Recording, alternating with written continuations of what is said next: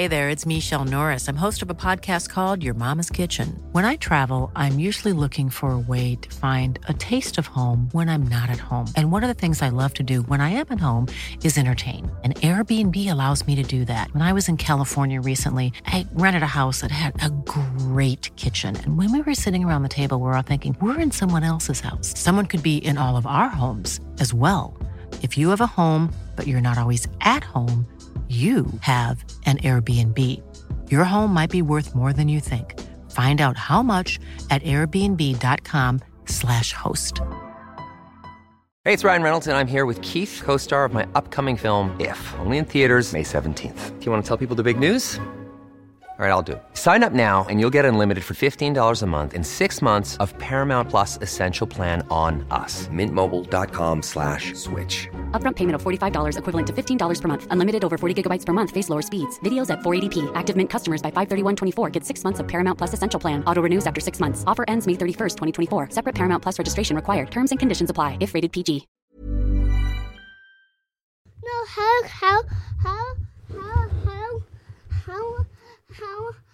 can spring talk on now? What do you mean, how can I? I'll just hold it like this.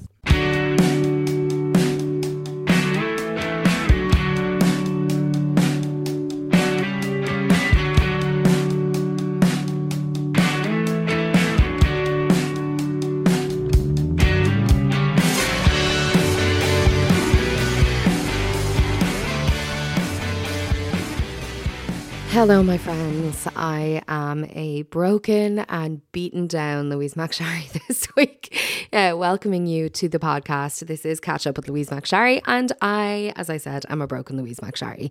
I think I mentioned on last week's podcast that I was headed off to Primavera in Barcelona over the weekend, and I went and I had an amazing time, and then I was like, wow, this is really hitting me hard. I'm feeling so rough and so exhausted and just not right, and I'm super hoarse, and maybe it's just I'm old and I can't handle the sesh anymore. But as it turns out, I have COVID, or the Prima variant, which lots of people are calling it. Loads of people seem to have gotten COVID at Primavera, and it's very unfortunate, and I'm feeling very sorry for myself because I am at home. My husband also has it, and we're keeping our kids home because obviously we were initially testing negative when we got home, so they have spent time with us, so just felt like the right thing to do in case they develop symptoms and indeed develop COVID. So here I am in COVID hell once again. It's just so annoying. Like, I only had it in March. I had it literally the week that we announced this podcast. I was in Wexford at my parents' house. I'd managed to go and isolate there because I had COVID, and now here I am again. And I only had my booster about a month ago because I'm immunocompromised, so I had an additional dose, and then because I got COVID and blah blah blah, I wasn't valid or relevant. Valid? I think valid is the right word. Ready for my booster anyway, until the end of May. So yeah, I'm feeling very unlucky and very sorry for myself. But the great thing about this podcast is that I don't need to be with people physically to do it, even though I like to. So I managed to record everything this week remotely. So I hope you will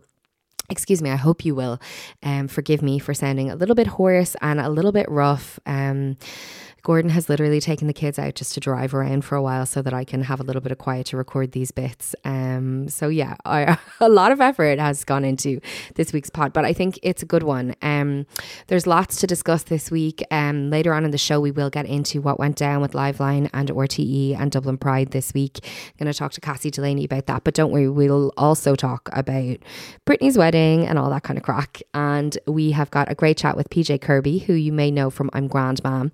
If you don't listen to the I'm Grand Mam podcast, you are missing out. It is so gas, and PJ and Kevin, who present it, are absolutely lovely. And when I heard this week of something that PJ's doing, I thought I need everyone to know about this. But first, we might as well get into the news as always with the delightful Aoife Moore. Aoife Moore, political correspondent for the Irish Examiner. Hello and welcome. Good morning. How are you? I'm good. I think we should probably confront the fact that you are going to have a new job soon, and I'll be introducing you under a new title, because I got many concerned messages from people yesterday saying, "But is she still going to do the podcast?" And you are. I got a lot of them messages too. Yeah, so I am going to be, from kind of August onward, I'm going to be the new political correspondent for the Sunday Times. Which is very exciting. But yeah, I will still be doing the podcast in my pajamas in the mornings. Would never leave you. I mean, I would be truly devastated. When Eve and I were talking about this as friends, I was like, yeah, I mean, supportive friend. And then I mean, will you still be able to do the podcast? She was like, yes. I was like, oh, phew. Okay, great. Now I'm all guns blazing. Back to supportive friends. Yeah. Anyway, we've got loads to talk about this week, as always. And I think we should start with housing, because it is the topic that keeps on giving. We are still in a crisis, or as Michael D. Higgins says, beyond a crisis. And it was a very unusual incident this week, wasn't it, when Michael D. Higgins spoke out on what is, I suppose, a political issue. Yeah, so the president, Michael D. Higgins, was invited to open a new a centre for homeless people in Kildare, which I thought in general is a kind of odd thing to ask Michael D. Higgins to do. I wasn't ultimately very surprised that he made these comments. The president called the housing emergency a great failure and disaster.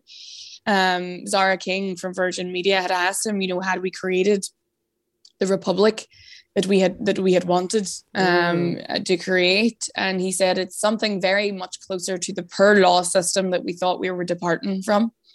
He said that there had been government's great failure. It's not a crisis anymore, it's a disaster.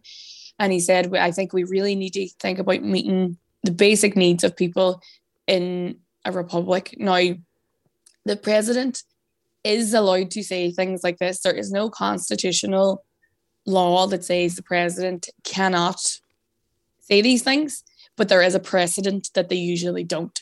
So there is a separation of powers between the president, the houses of the Oireachtas, and the courts. And the president obviously signs bills and the law. He can query if something is constitutional. He's kind of responsible for the constitution, but they're not really supposed to get involved in day-to-day party politics. So a lot of government politicians took great umbrage to the comments. They said that he had overstepped the mark, that it was embarrassing, that he was looking for attention. Well, yeah, it is embarrassing for them, isn't it? Well, they said it was embarrassing for Michael B. Higgins. I'd be more embarrassed for them. I can't. I'm looking really hard and trying to find someone near me who thinks that Michael D. Higgins should be embarrassed, and I'm not seeing anyone.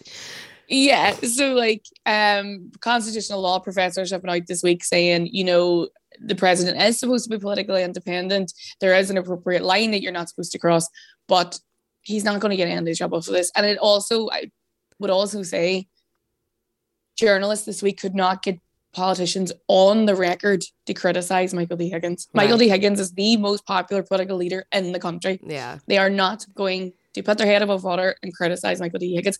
And I would venture it's because they know what he's saying is correct. Is right. Yeah, exactly.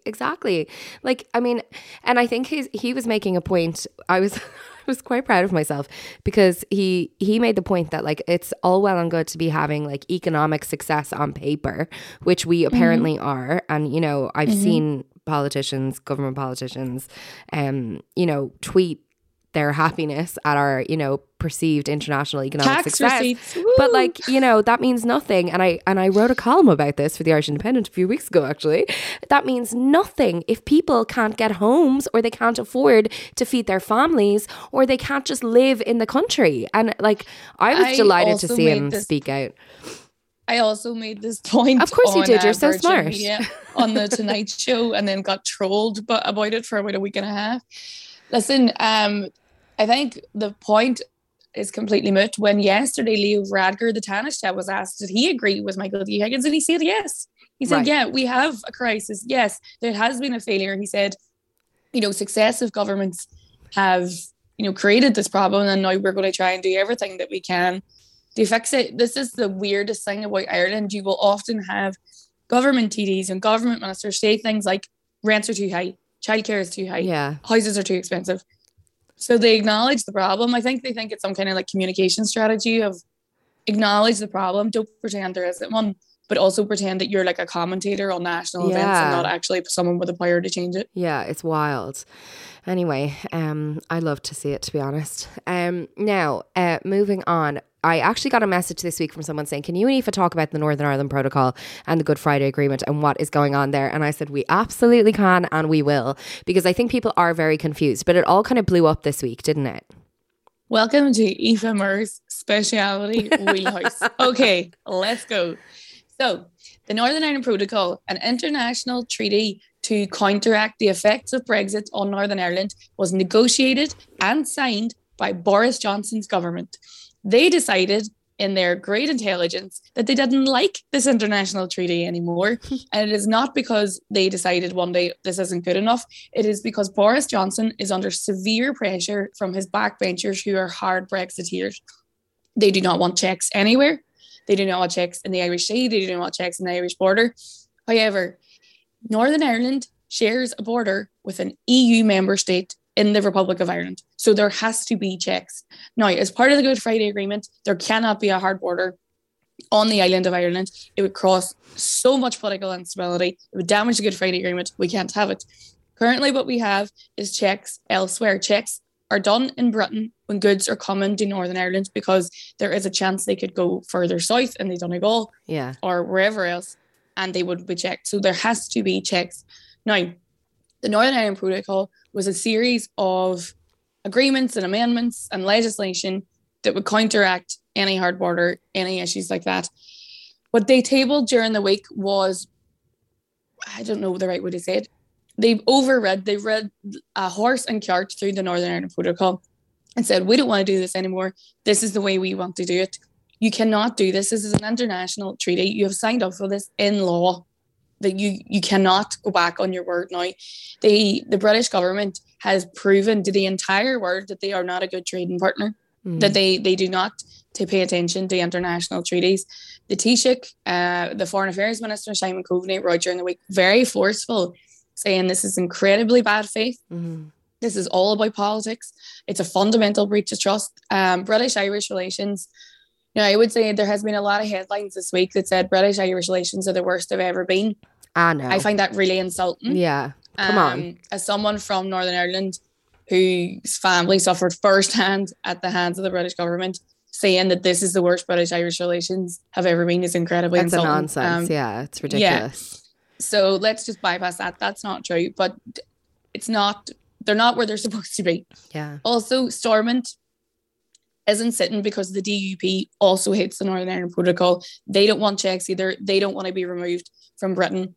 The Boris Johnson government have said, because they're so worried about Stormont, you can't see me rolling my eyes, but I am. Because they're so worried about Stormont, they have to do this because they want Stormont back up and running. The other Northern Ireland parties support the protocol. So this is very anti-democratic as well. There are 52 MLAs of the 90 MLAs in Stormont wrote to Boris Johnson asking him not to do this. But they say he is only interested in placating the DUP because if it comes to it and he needs a majority and he needs support in Westminster, they always rely on people like the DUP. It's incredibly cynical. Every single business group in Northern Ireland, manufacturing in Northern Ireland, all these business groups say that people's order books have doubled.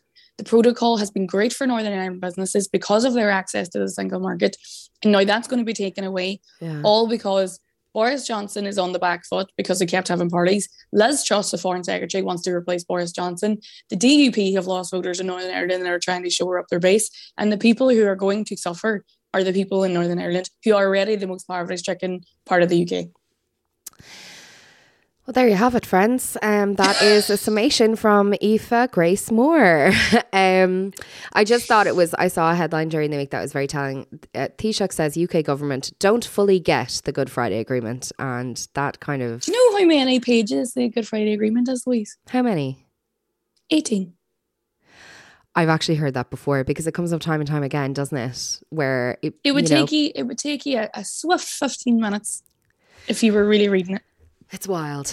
Well, we're actually going to stay with the UK because their antics do not end with the Northern Ireland Protocol this week. In fact, there was a huge story about the UK excuse me, sending flights of people back to Rwanda. So what exactly is happening here? It's not back to Rwanda. Oh, sorry. They are sending... No. These people aren't from Rwanda. What? This is why we have to do this slot. Guys, I was at Primavera. I have COVID. I have not been plugged in, okay? Please forgive me. Yeah, this is why it's even worse. Yeah, okay. Give it to us. This is... The British Home Secretary, Priti Patel, is the Home Secretary. She has written new legislation that will send asylum seekers who come to Britain to Rwanda. That's people from Iraq, people who are from Afghanistan. Yes, it's just asylum seekers. Yes. Why? Like, how is she made? What? How is she selling this? Give me her sell. Not well, let me tell you. They signed a deal with the Rwandan government that they would send X amount of asylum seekers to Rwanda on flights because they didn't want them in Britain.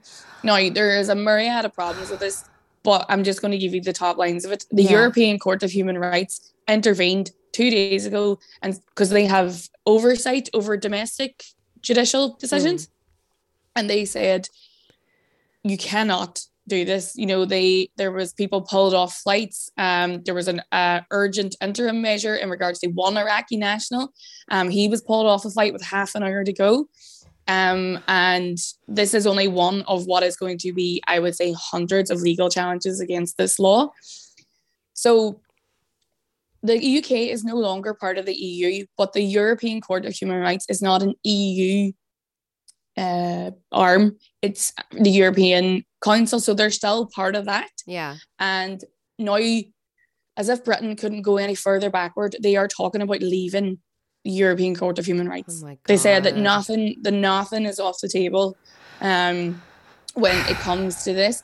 I would also say, and this is just a small side point, Priti Patel and the British government have done a lot to refer to human rights solicitors as if it's an insult, as if it's some kind of slur. Now, she referred in Parliament the other day to the usual suspects, and human rights solicitors who are doing their job in Britain are now reporting death threats to the police. And I would say this is not something to be taken lightly, because 2 weeks before Pat Finucane, the Belfast human rights solicitor, was shot in front of his children, it was referred to in the House of Commons about human rights solicitors in Northern Ireland. This is not something that we should be taken lightly. These were people doing their job. Every asylum seeker has the right to fight for their asylum case and not be sent to Rwanda. Now, bear in mind, I've never been to Rwanda. I've actually heard it's great for a holiday, but their record on LGBT rights is not where it should be. And they are planning on sending gay refugees, LGBT refugees, to Rwanda when they have just escaped places like Iraq and Afghanistan. It's just it's crazy. And I did read as well that like it's completely random selection apparently. So like it doesn't matter where you are in terms of your asylum case. So you could be just about to close it out and like, you know, maybe be getting, you know, your papers or whatever, you know, in the next number of weeks, and then you could be suddenly hightailed to Rwanda. It's like it's so disgraceful, and the lengths at which people will go to be anti-immigration or anti, you know, asylum, which is just wild to me. Like, you're talking about people who are coming from the depths of despair, forced to leave their homes. Yeah, but obviously we see they don't respect human rights, do they? No. You know, and that's the thing.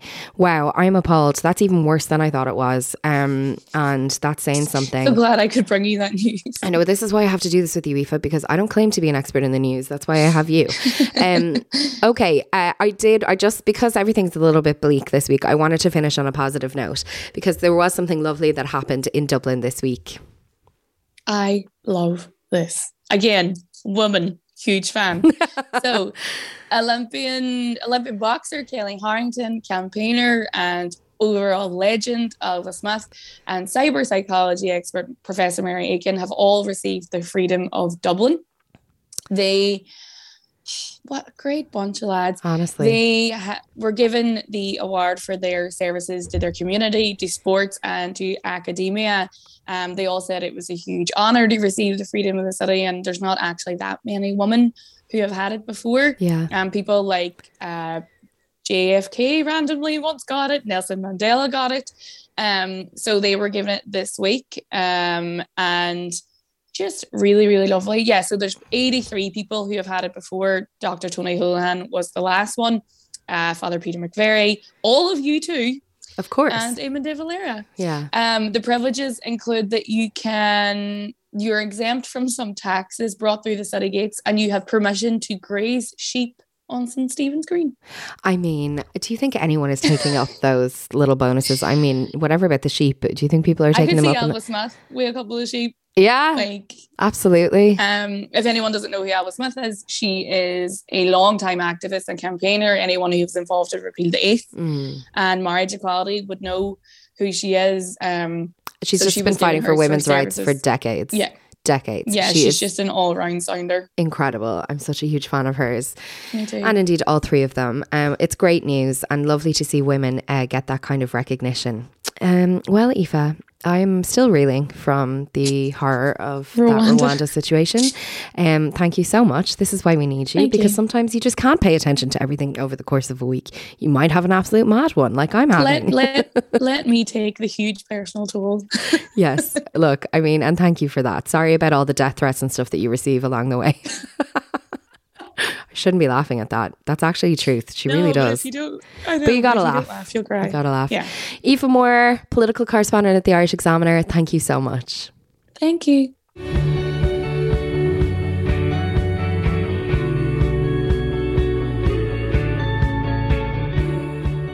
Now, as I said at the outset, PJ Kirby is the co-host of the absolutely gas I'm Grand Man podcast. And PJ recently moved back to Ireland to live in Dublin after years of living in London.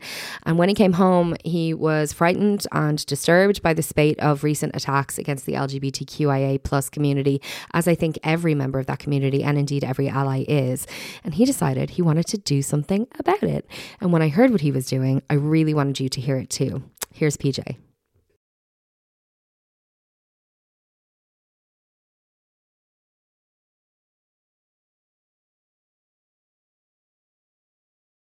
Let's start. For anybody who isn't familiar with you and your work, which I would find shocking and appalling at this stage, PJ Kirby, maybe you could do a little intro of yourself.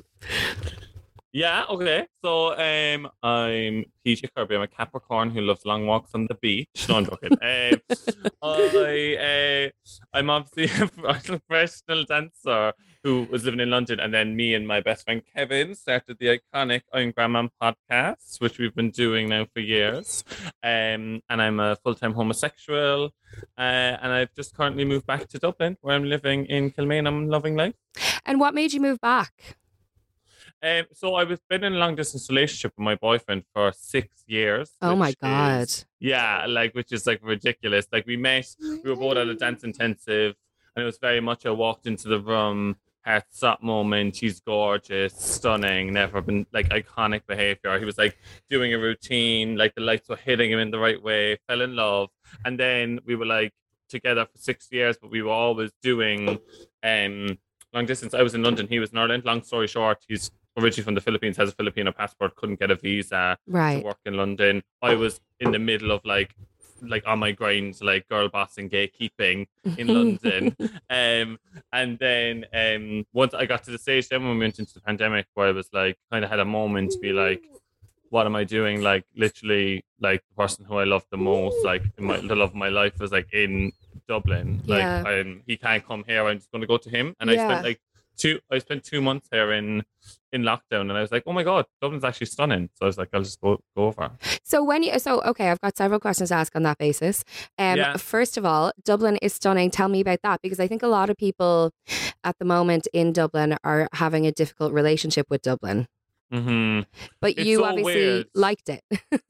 Yeah, because it's weird, because it's my first time ever living here. So obviously I grew up in Cork from the accent, you can hear. You would never know. I was there till I was 20. Then I went to London for 9 years. When I came back, it was my first time living in Dublin. So I saw it through fresh eyes. Yeah. And I got here, And I remember it was a bit of an adjustment because I was like, I'm no longer gay living in London. Like, what's my identity? And I put up a TikTok being like, so I'm having a bit of identity crisis. Like, who even am I? You know? Yeah. And then loads of people were coming to me like, oh my God, welcome to Dublin. And then some people were commenting being like, welcome to depression, more like. And everyone was kind of like, Dublin is shit. And then I was kind of like, I was obsessed with it. I'm literally walking around the gaff. Fáilte Ireland should hire me because I'm literally like loving everything. I was explaining to people like, for me, it has all the good bits of London, but it's smaller and people are more friendly. So like, it has all the food scene is insane here. It's amazing. Yeah. The pubs and clubs here are gorgeous. The queer scene is like really nice. It could be a bit bigger and there could be a few more nights, but like there's that. Yeah. But then in general, like I'm just like loving it. You're so close to the sea. Like I'm just mad about it. Now the only thing is it is ridiculously expensive. Yeah. So like that's obviously the main thing. Yeah. But in terms of like the actual like culture here, I feel like there's loads going on. Like, and I feel like just I'm seeing it with fresh eyes. I'm kind of appreciating it more than people who grew up here. It's nice to hear that actually, because I think I've been here for so long, and you can start to feel just a bit bogged down because obviously the cost of living is such a huge problem, and you know, by extension there's loads of other problems, and it doesn't, you know, I think a lot of the time we all feel like it's just not being managed very well. Which is obviously, you know, difficult, but it is a beautiful city. And sometimes I think we need to be reminded of that. And I think it is so important that, you know, I think it's amazing that someone like you, who's such a talent and a creative and has so much going on, is coming back to the city, because that enriches the city. You know, the more people we have here of different walks of life, ways of living, you know, careers, arts, like, you know, all their different talents and abilities, it makes the city better. And at the moment, it does feel like everybody's leaving. So it's lovely to have someone like you come back. So the reason, I mean, look, I would talk to you all day about anything, but the reason that I wanted to talk to you specifically this week for the pod is because you posted something on social media the other day that just really hit me, because it was a really solid example of someone seeing a problem and trying to do something about it. So maybe tell me a little bit about that. Yeah, no problem. I do feel just on the Dublin, I feel like you know, in work when you have a new starter who comes in all gung ho and it's like, it's fine, we'll change things, let's go. And then everyone's like, no, you won't. And then I slowly start to realize, oh no, it's like crippling. So we're there, but I'm still in this like new starter in the job mode. So this is kind of how this kind of came about as well. So I obviously we're hearing about like the really scary homophobic attacks that are happening on more of a regular basis at the moment, not only in Dublin but all around Ireland. And I just felt like as a community we felt like a bit helpless, because like it's like what you can't stop someone. Well, you can put stuff in place and stuff, but in general, like we felt very like, oh my God, what's happening? Walking down the street, what are you going to do? I was like nervous for like myself, but I was more nervous for like my friends and stuff, and like people in the community who aren't like. I'm always saying I'm so privileged. I'm obviously a cis white man, 6'4", a bit like a rugby player. Like walking down the street, I'm like physically safe. Or for example, if someone tried to attack me, I could like physically fight someone more than like some of my friends within the queer community. So I was like really worried about them, and I was like, what can we do? So I started talking to GoFundMe. I was chatting to them, and that's the thing. Like when, like obviously when you work in broadcasting and marketing and stuff, you can one or two people in there. So I was like talking to the GoFundMe team, and I was like, "Hey, listen," like they were like, I was like, we want to do something? They were like, "Yeah, well, up first, let's do something together." So then we started talking to different LGBT charities, and we were just like chatting to see what they are doing to combat the hate crimes that are happening, or like are they putting like what work they do within that space. Because obviously there's amazing queer charities all over Ireland, but some of them focus more on like the youth, some of them focus more on like advocacy within like the trans community and stuff like that, and all that. So but then we found LGBT Ireland, which do amazing work within the hate crime space. So like for example, they're campaigning to get effective legislation passed in Ireland to combat hate crime, because there's basically none. Like it's terrible, it's so bad. But then they also do things like they educate the guards on how to properly record and like process a hate crime when it happens within the queer community. So for example, like obviously if a non-binary person was attacked, and then if like a guard from the sticks comes in and like keeps calling them the wrong pronoun, like that would be even more triggering for them. Yeah. So they're trying to like give them training within that space as well. So I started them, was in love with them. I was like obsessed with she. Oh my God. And then I really wanted to make sure, I was like, so let's do a fundraiser, let's raise some money. But I didn't want to be like, let's raise some money, like Hannah says in the back. I was like, what's like a tangible thing we can work towards? Yeah. And it turns out they're looking to hire a key support worker who would like work within the like really necessary like critical stuff that's happening within the hate crime space when it's happening. So, Yeah. like, they deal with like urgent filing cases and stuff basically. Yeah. So all that stuff that you just talked about, LGBT Ireland recognise that there's a need for someone to be specifically working on that stuff. But obviously nobody has all the money in the world, and especially organisations like that, they never have enough money. So you said, let's hire someone. Yeah, so and then I feel like that was good because it gave us like a clear goal. I was like, this is like a tangible thing like that we can work towards and everyone can get behind. So then they'll work on like the urgent violent cases, they'll work on like homelessness and family support as well. Because there was also, and originally there was like another role where it was going to be just someone and their whole job is to be like, government, wake the fuck up. We need to like get effective legislation in place, and that they're very much like working on like loads of drafting bills and all that stuff. And it's going to take like that's a lot of work. Yeah. But they got funding for that, so that was amazing. And then they were like, "But there is this role that we really need that's really down in the weeds, like helping people." So we have this goal of they were like, I was like, "What's like the what would be really helpful sum of money for you to like." Make this happen, to and like make this role, and then they were like 20,000, and I was like, let's go 20,000, we can do this. So then we launched the fundraiser, I think it was last Thursday or Friday, so like a few days ago, and we're a quarter of the way there already. So a quarter, because honestly I was like, this podcast is going to come out and you'll have already met your funding goal.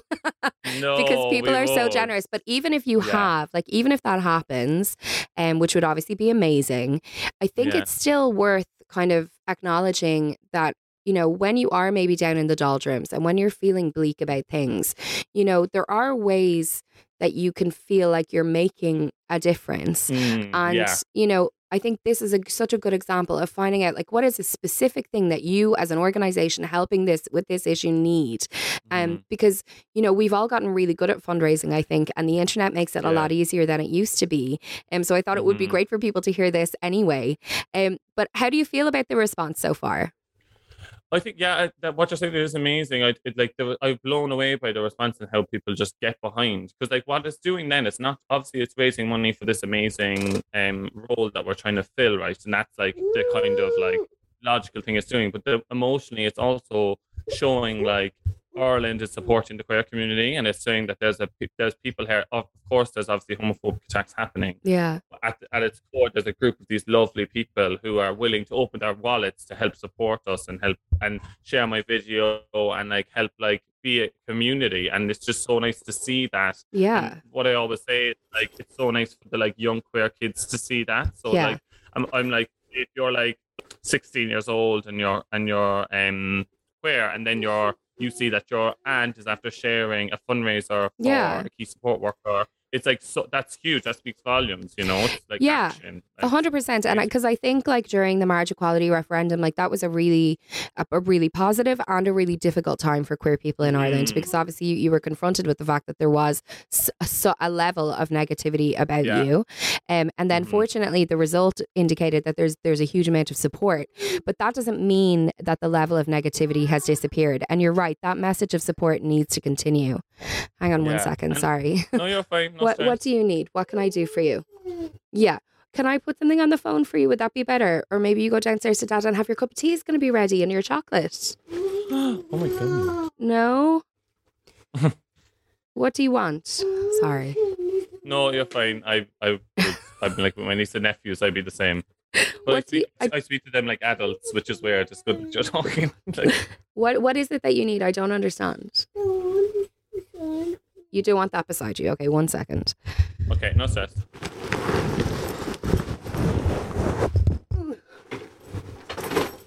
No. Whatever you want. Here. I know, honest to God. That's the rule for today. Just give them whatever they want. He just didn't want the bag beside him. That was all it was. Brilliant. Okay. But yeah, we love someone who knows what they want. This is it. But yeah, we just I think it is that thing of like, you know, people do need to be reminded that there's support and that we're not willing to accept that level of negativity, actually. Yeah. That's Exactly. not welcome in the society that we live in. Mm-hmm. Yeah. But that it's I always think it's a balance as well, because like even now I'm like, you see like the government and people coming out being like, Dublin, it just like broke out, like Dublin's LGBT plus free zone or whatever, which means like basically we don't accept homophobia here. Yeah, that's all fair and good. You don't accept homophobia here, so now let's start putting some like effective legislation in place that like underlines that, as opposed to just going, this is a like PR move and we're just going to say, no, we don't like homophobia. You know what I mean? Exactly. It's a balance. Yeah, you know? Put your money where your mouth is. Yeah, but people have been so lovely as well, and like local restaurants like Super Ramen are saying like for £1 every time people come in, they're going to add £1 to people's meal. They're going to put that to the fundraiser. There's people doing like charity yoga classes. I'm going to do a charity dance class. I just feel like it's so it feels like a nice community. Yeah, that is lovely. Can I ask before I let you go? So as a professional dancer, I mean, how do you do that in Ireland? There's not as much dancing here, obviously, as there is in London. And to be honest, I'm kind of stepping away from actually like working myself as a professional dancer. Like I don't really do as much. So like I used to do like music videos and like stuff like that. It was more like commercial hip hop dancing in London.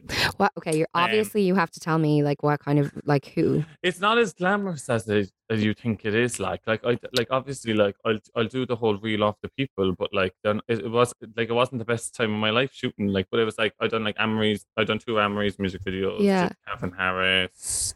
It wasn't the best time of your life.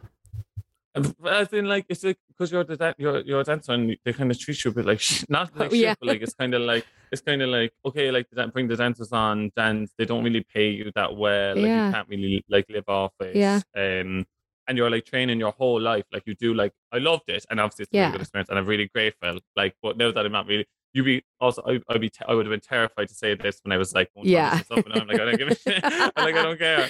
Yeah. But like, it kind of like dulled my love for dance a bit, because I'd go to auditions where I've been training my whole life to get to this level, and then like I'd do one move and they'd be like, no, you're too tall, like leave, or like, or you know what I mean? Yeah. And I'd be like, okay, and I kind of dulled my love for it. So now I'm after reconnecting with my love for it, and I do this like queer inclusive, like any level dance class where we literally just like live our lives. It's called Throwing Shapes. Yes, I am dying to go. Like I'm coming. You need to go. But honestly, because my favorite kind of exercise, I used to do this cardio hip hop class in the YMCA when I was like 20 with Jane Shortall, and I loved it. It's the only exercise I've ever enjoyed in my whole life, except for Irish dancing.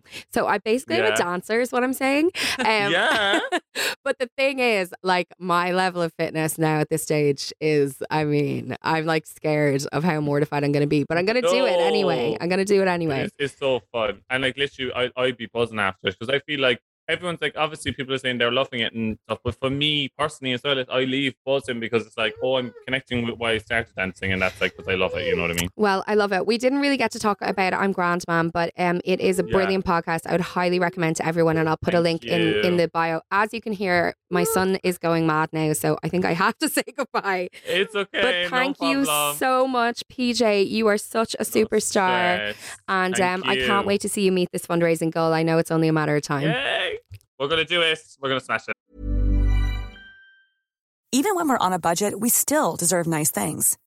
Quince is a place to scoop up stunning high-end goods for 50 to 80% less than similar brands. They have buttery soft cashmere sweaters starting at $50, luxurious Italian leather bags, and so much more. Plus, Quince only works with factories that use safe, ethical, and responsible manufacturing. Get the high-end goods you'll love without the high price tag with Quince. Go to quince.com/style for free shipping and 365-day returns.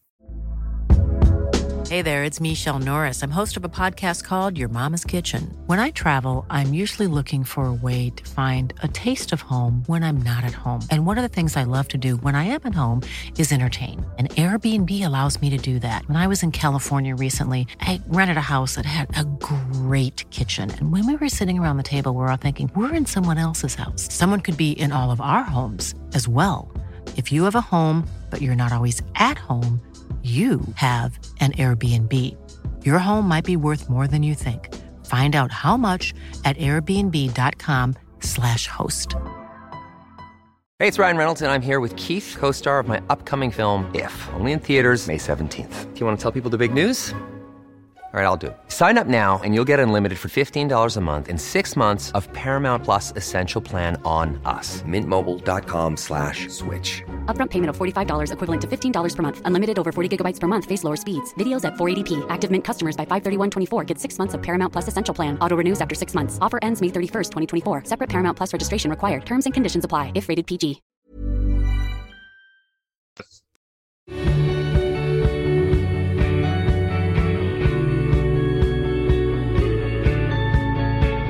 Today's entertainment and culture chats are a little bit more serious than they usually are, but don't worry, we do get to the silliness. We start by talking about what happened this week with Liveline and RT and Dublin Pride, and then we go to the sublime and the ridiculous, from Britney Spears' wedding to the continuing conversation about Kim Kardashian and that Marilyn Monroe dress. Let's get into it. I'm delighted to be joined once again by Cassie Delaney of Tall Tales Productions. Tall Tales Podcast, Tall Tales Productions. Did I just make that up? Tall Tales Podcast, Tall Tales whatever. If you Google Tall Tales, you'll find us and we will do whatever you ask us to for money. Sometimes words come out of my Sometimes words come out of my mouth and I'm like, is this real life? Okay. That's true. We've got a lot to talk about in the world of entertainment and culture this week. And the first story is quite a serious one. And it is of what happened this week with regard to RT and Dublin Pride. And I really wanted to have someone on the show this week who is part of the LGBTQIA plus community to talk about this, because I think it's really important. Unfortunately, it would have been even better if we had a regular trans contributor, and that's something that actually I'll have to work on, because I'd love to have that voice here. But from afar, it seemed like the shit really hit the fan on Liveline. Yeah, so this happened over a couple of days. So it started with a conversation about a certain group of women being rejected from a conference, and then it quickly became the issue was that they were contesting the definition of the word woman and how that shouldn't be excluded from the Maternity Act. Yeah. So there was 3 programs over the course of a few days that all centered around gender, definitions of gender. And I listened to some of the programming. I listened to one episode entirely in full. And I have to say, I found it incredibly difficult to listen to. Yeah. It was very offensive. There was a complete disregard for trans people, for members of the LGBT community. There was misgendering. There was a total lack of awareness and lack of understanding in the nuances and the differences between sex and gender. There was no attempt by a lot of the callers to understand that distinction. Repeatedly, callers from the LGBT community were correcting or alerting the participants of the conversation to the fact that their language was offensive or their language was not inclusive. And I think that some members spoke really, really well and articulated really well their positioning and how the removal of the word woman from the Maternity Act is not an exclusionary process, but it's an inclusion to include all types of parents. And it's something that needs to happen. It's something that I think, the majority of people are in support of. But what we saw on Liveline was an ignorant group of people arguing within these ridiculous hypothetical situations. But also that first contributor, like I listened to, and I also didn't enjoy it, but that first contributor very quickly went from talking about the language in the Maternity Act, which is one conversation that I can see, like, yes, maybe that is something that you could legitimately be discussing and you could argue is a matter of public debate, 100%. But then she, within minutes, was talking about, and I'm not even going to use the terms that she used because I think they were offensive, but essentially she was suggesting that there would be lots of men who would be pretending to be trans in order to access opportunities in sport and, special treatment in prison. And like, these are such old arguments that come from a conversation that's been led in the UK. And so just for me, the real purpose or her, what she was really about was kind of betrayed so quickly, because it went from that Maternity Act conversation to all of a sudden the validity of people being trans, within moments. And, the reality is we have had self-identification for trans people in Ireland, which means that you can decide what gender you are and have that officially recognised in your paperwork. We've had that for 7 years, and Lydia Foy fought for it for 2 decades. And, you know, this debate has already happened here, and there is no purpose to it now. And I think the most offensive thing was it was actually quite triggering. It really brought me back to sitting in the back of taxis in 2014, 2015 and listening to people debate the rights that you should have as an LGBT person, which is incredibly traumatic, you know, to listen to someone share their opinion about whether you should be allowed to get married or whether you should be allowed to have kids, and that somehow your sex and your sexual preferences, your sexuality determines who you are as a person and influences the care and the love that you give someone else. And it's so difficult to constantly be in this situation where we're hearing very ignorant arguments against a community and really ridiculous things being espoused and given the platform like they were on RTE, which is one of the biggest radio shows in the country. I just thought it was really offensive, really dangerous. And I think that, you know, we know that language hurts people. We know that words are important. I mean, the whole conversation started apparently because one word is incredibly important. And for them to continue having a conversation and for language and the rights that we fought for to be completely disregarded was really, really upsetting. And I'm just really disappointed in RTE for it. I think it showed a complete ignorance, lack of awareness. I think their statement and their apology, I think their statement was completely lacking an apology, just kind of saying that there should be space to discuss this. And I was like, you cannot have a discussion around gender and gender identity if you're not on the same level. And what we saw were people who had no interest in learning about gender theory debating the rights of trans people. So if you know, cis het people want to have that discussion and want to learn about it, I'm more than happy to have discussions about people around gender and gender theory and gender as a social construct. But they have to do the work behind the scenes, because it's not our job as the LGBT community to educate people about stuff. There was a crazy statements made that like certain people just don't subscribe to gender theory, and we don't. A lot of people don't believe in gender theory. It's like the minute you're born, you're wrapped in a pink or a blue blanket. Like gender theory is bet into us from the minute we exist. So it's ridiculous to say that we don't subscribe to gender as a concept. So yeah, it was just really difficult in a month. It's Pride Month, and this Pride Month, I think honestly, and speaking to a lot of my peers, has felt the heaviest in a really long time. We've seen an increase in violence against members of the LGBT community in Ireland on the streets. Physical, unprompted violence for just existing. There is a consistent fear. There is an anxiety about, you know, disclosing that you're a member of the LGBT community in workplaces. All that persists. And then simple things like PJ Kirby is organizing a fundraiser to raise vital funds to get a support worker for. Just spoke to him on the podcast in this. Just amazing! Yeah. I'm so people glad. will be familiar with that by the time we get to this part of the podcast. I'm so glad, but like, to see that during Pride Month, where you're walking through town and seeing the flags everywhere, seeing buildings wrapped in rainbows, seeing the icons of all these corporations, you know, rainbow washed on LinkedIn. And then to see that fundraiser that should have raised 20 grand within a day, it should have been a no-brainer, everyone jumping in. And for me, it was really hurtful to go through that fundraiser and see that it's, again, my peers and members of the LGBT community that are putting in their fivers, tenors, 50 quids to try and get that fund up to a significant amount. And you have the big corporations, the ones who pretend to be allies during this month, doing nothing. And then you have a conversation like that on Liveline, and it just feels like nothing's changing. So it was really hard and very disappointing. And I have a lot of anger towards them for it. I can understand it, because the problem is, and like what it comes down to is, people will say, well, free speech, and it's like, okay, yeah, sure. I mean, first of all, we don't actually have protected free speech in this country, but aside from that, like, yes, obviously people need to be able to have conversations, but there's a difference between having a conversation at the dinner table with your uncle who doesn't have a clue about LGBT rights or trans people or anything to do with kind of, you know, the way that people exist within gender, and to have that on national radio when there could be thousands of people listening. Because what you do when you have that conversation on national radio, when you invite the uncle who doesn't have a clue on the radio to espouse their misinformed and based on nothing opinions, then you add validity to that argument, and you give other people ideas, and you create the nexus of something that could build into something really dangerous.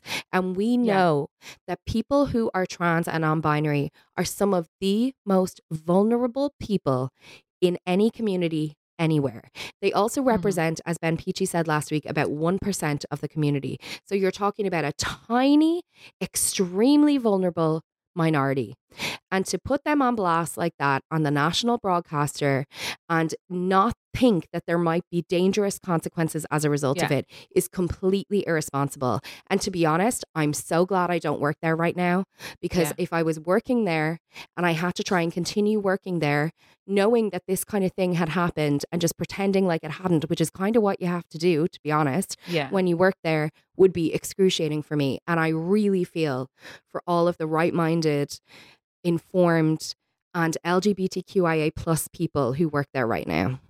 Yeah, same. I really do. I think it's a really, really difficult position to be in. And I just think it's really disappointing. They have a duty of care as the national broadcaster to facilitate conversation. So they need to make sure that the people they have in place facilitating those conversations are informed. Yeah. And they did not do that. But we have to acknowledge, of course, that Dublin Pride did end their media partnership with RT as a result of these conversations.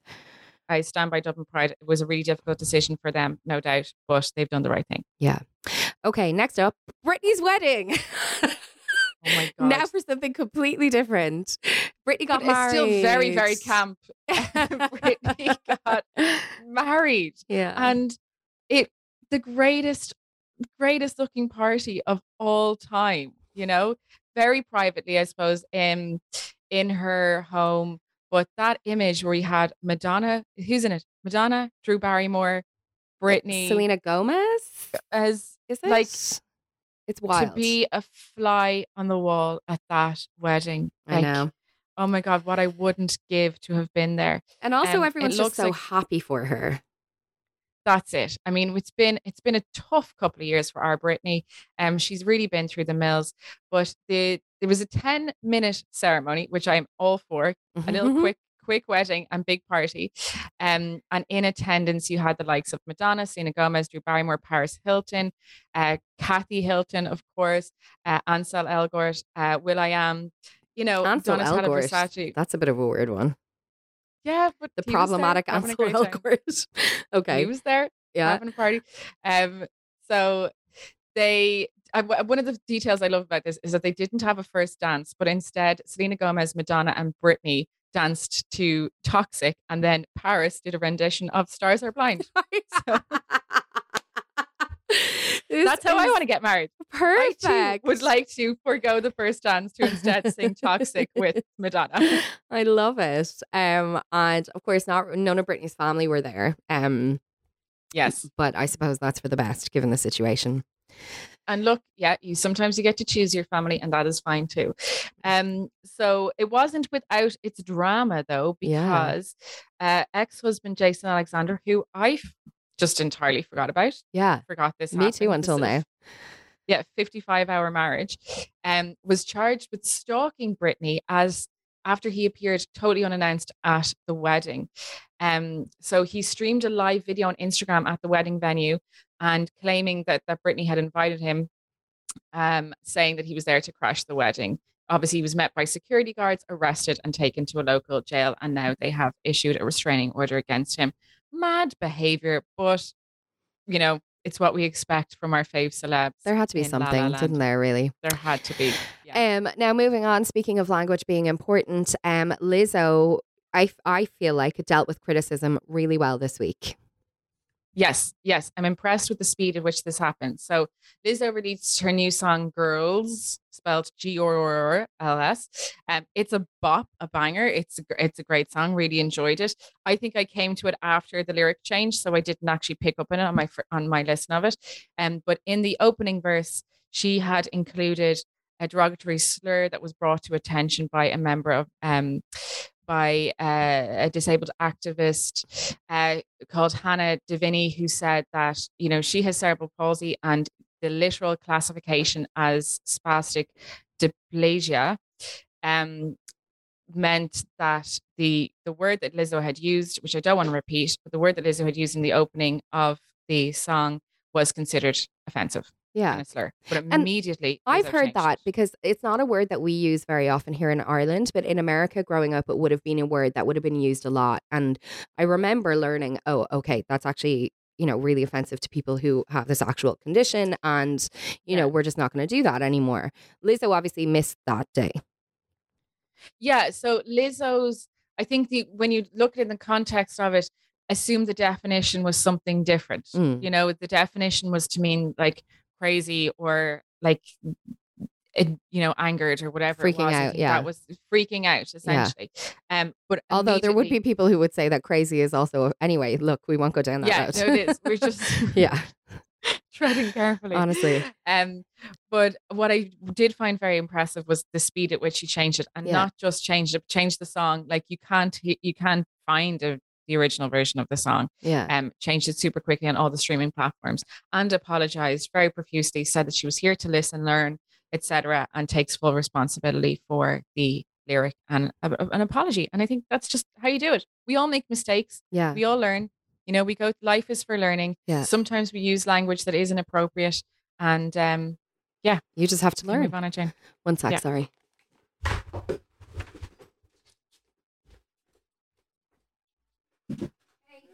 have COVID, so if you just want to put them down there, I'll stay far away from you. Thanks. Sorry, I had to stay a million miles away from the post on.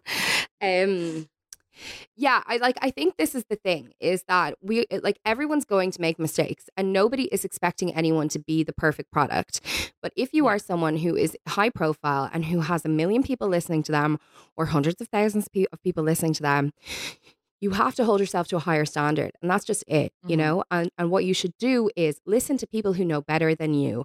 Listen to members of the community you're talking about, acknowledge your mistake, apologize and correct it where possible. And that's exactly what she did. Yeah. And it was great. Yeah. And now we can all enjoy the song.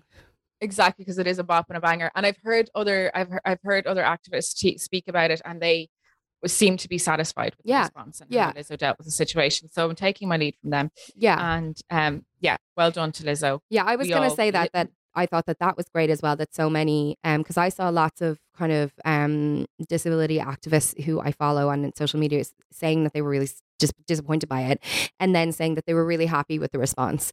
And I know there will always be people who will feel that she should have known better from the get-go. But you can't. We don't. Yeah, nobody does. We grow up and we are a product of the culture that we grow up in, and sometimes words change and we miss it. The environment change, and we miss it, right? So we're all trying our best. We're all here to learn, and nobody wants to cause offense. As my friend Jan says, we're all good people trying our best. That's it. Okay, before one person trying their best. Yeah. Kim K. I was trying to segue. You were trying to segue. A dual segue. That was tenuous. Kim K, I think she is trying her best. Yes. So she is constantly, this just is the tale that's never ending. This is worse than the blue gold dress saga. Honestly. This dress saga, right? So photos have emerged of Kim wearing she famously wore the Marilyn Monroe dress, right? And now photos are emerging apparently showing wear and tear and damage done to the seams, and people are complaining about it, right? People did not know about this dress before Kim K wore it. Like, nobody was like, what state is Marilyn Monroe's dress in? Also, I think important to note, it's not like this dress was sitting pretty in the Louvre. It was in Ripley's Can You Believe It museum, which I know is... Excuse me, Cassie, let's give Ripley's their correct title. Ripley's Believe It or Not. Or Not, sorry, right? Which is in its own way a cultural institution, but it's not somewhere you go for fine art. No. So it was sitting there. I think it's obviously naturally gotten some wear and tear over time, and it's old. It's going to be damaged, but everyone's hounding Kim for wearing the dress, saying all the money in the world. Could you not have produced a replica? Which there is a point, but I would like to think now, and I don't know if I necessarily believe this, but I would like to think that Kim chose to wear the exact dress because she's making a comment on celebrity culture. I think that's giving her too much credit. Well, apparently, in my mind, the whole thing was that she wore the dress only for the red carpet bit and then did change into a replica. But she lost all the weight apparently, and she, wore like those really high glass or perspex platforms so that the dress didn't go on the ground, like in great efforts. I think because there was such a big deal about the fact that there was such great effort made to preserve the dress, that then when this week some collector went and took photos of the dress in the museum and said that there was before and after photos of there being more damage than there was before. But like, I mean, of course there was.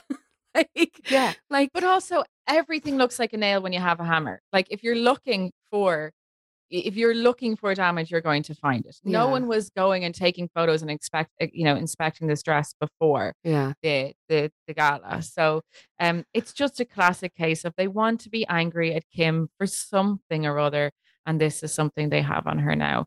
But leave her at it. Like, let the dress go back into its glass box in Ripley's. Can you believe it? Or believe it or not? What is it called? Can you believe it? Not. Believe it or not? If it was Irish, it would be Ripley's. Can you believe it? Can you believe? So yeah, leave her. Just leave her alone. Yeah. Oh, it's just a dress. I know it's a dress with loads of cultural significance, but lads, it's just a dress. Yeah. That we didn't know about 2 months ago. That's the bit that you're so furious about this dress you didn't even know existed. Like if you did know and you're like a Marilyn Monroe obsessive and you collect, or like you would love to collect, then you're, as far as I'm concerned, that's fair enough. I can understand why you'd be angry. But so many people randomly on the internet who just like didn't even know and don't particularly care if they're honest with themselves are irate. It's hilarious. if it was part of a massive, fashion artistic display somewhere that was being preserved and was part of a larger collection, I would be like, oh, maybe she shouldn't have taken it. But it's probably next to a piece of toast with Jesus's face in it. Like, it's not. Yes. And on that note, Cassie Delaney of Tall Tales, thank you so, so much for joining me this week.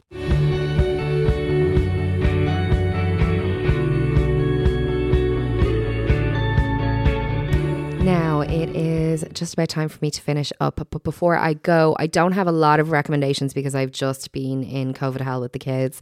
And I mean, I would recommend Primavera, definitely, as a festival. I had a lot of fun. A lot of fun. The great thing about going to a festival like Primavera is that it happens in Barcelona. Barcelona is one of my favorite cities to visit. It is so beautiful. There's a beach. There's beautiful architecture. The food is incredible. And you get to stay in like apartments or houses or whatever, hotels. So you go to the festival in the evening and then you've got all day to just be in Barcelona. Now, granted, we were sleeping until like 12. 1, 2 o'clock. But you know what I mean? You get a bit of the city and you get all the music. And yeah, we definitely had a superb time. But one recommendation I will make specifically from Barcelona is Come Restaurant, COME. It is a fine dining Mexican restaurant in Barcelona and it is stunning. Like, it is one of the best eating experiences, if not the best, I've ever had in my entire life. So it's the restaurant of chef Paco Mendez. Paco Mendez is, if you're into chefs and food, you'll know about him because he worked with the Adria brothers for years, who were responsible for some of the best restaurants in the world in Spain, that happened to be in Spain. Restaurants like El Bulli, Arzac and San Sebastian, although that's actually not an Adria Brothers restaurant. But basically, Paco Mendez is the shit. And he is one of the kings of Mexican gastronomy. So anyway, he has this new restaurant in Barcelona called Come Restaurant, Come, COME. And it is going to be Michelin starred soon. Like, I have absolutely no doubt about that. But at the moment, you can actually get a booking really easily. Like, we went and we're blown away by it. And our friend got a booking for the following week. It's not cheap, but it's not insane. If you live in the world of fine dining, if that's something that you like to do from time to time, you'll know that the prices can be really wild. But I actually felt like this was quite reasonable for what we had. We got their festival, which is like a tasting menu, and honestly, the food, like, my mouth is literally watering talking about it. The food was spectacular. I started crying during one of the courses. Now, I was hungover, but like, it was just perfect. The flavors, like I could go on about it forever, but I know not everybody's into food, so I won't go on too long. But the other aspects of it that were really super were, first of all, like margaritas. I mean, mind-blowing. There's one called the Hot and Cold, where it's a frozen margarita, but then they kind of put this warm foam on the top. So good. Like, I feel at the moment like I will never drink again, but I would drink one of those. But the other thing was the service was just mind-blowing. We walked into the restaurant and we were introduced to every member of staff. And that sounds like it might be a bit intense, but it was actually just lovely. Like all of the kitchen were just standing there like, hey, welcome. Like, it was super friendly. It didn't feel over the top. It just felt lovely. And our I mean, I don't know, are we still using the word waitress? But the woman who was bringing us our food or managing our table for most of the meal we were all just absolutely in love with her. She was from Mexico herself, so she was able to talk about the food with real like love. It was spectacular. So if you have a weekend or a weekday or whatever, they're open Wednesday to Sunday in Barcelona. I fully paid for the meal. I would pay for it again. I can't recommend it enough. So there you go. One deeply impassioned recommendation this week. I'm going to sleep literally when the kids are going to sleep, because whatever brand of COVID I have is mainly just an exhaustion one. There's other symptoms, but the main thing is my bones just feel like they're made of lead, and I feel like I could sleep for 7 days. So there's not a lot of time for consuming anything else. But anyway, look, we are where we are. Next week, I won't have COVID, and I'll be absolutely delighted to be chatting to you. And in the meantime, I hope you have a truly, truly lovely one. If you are also suffering with this dreaded virus, which just absolutely will not go away, or indeed any other aspect of life's challenges, I'm sending you strength and solidarity this week. And I will talk to you next Friday.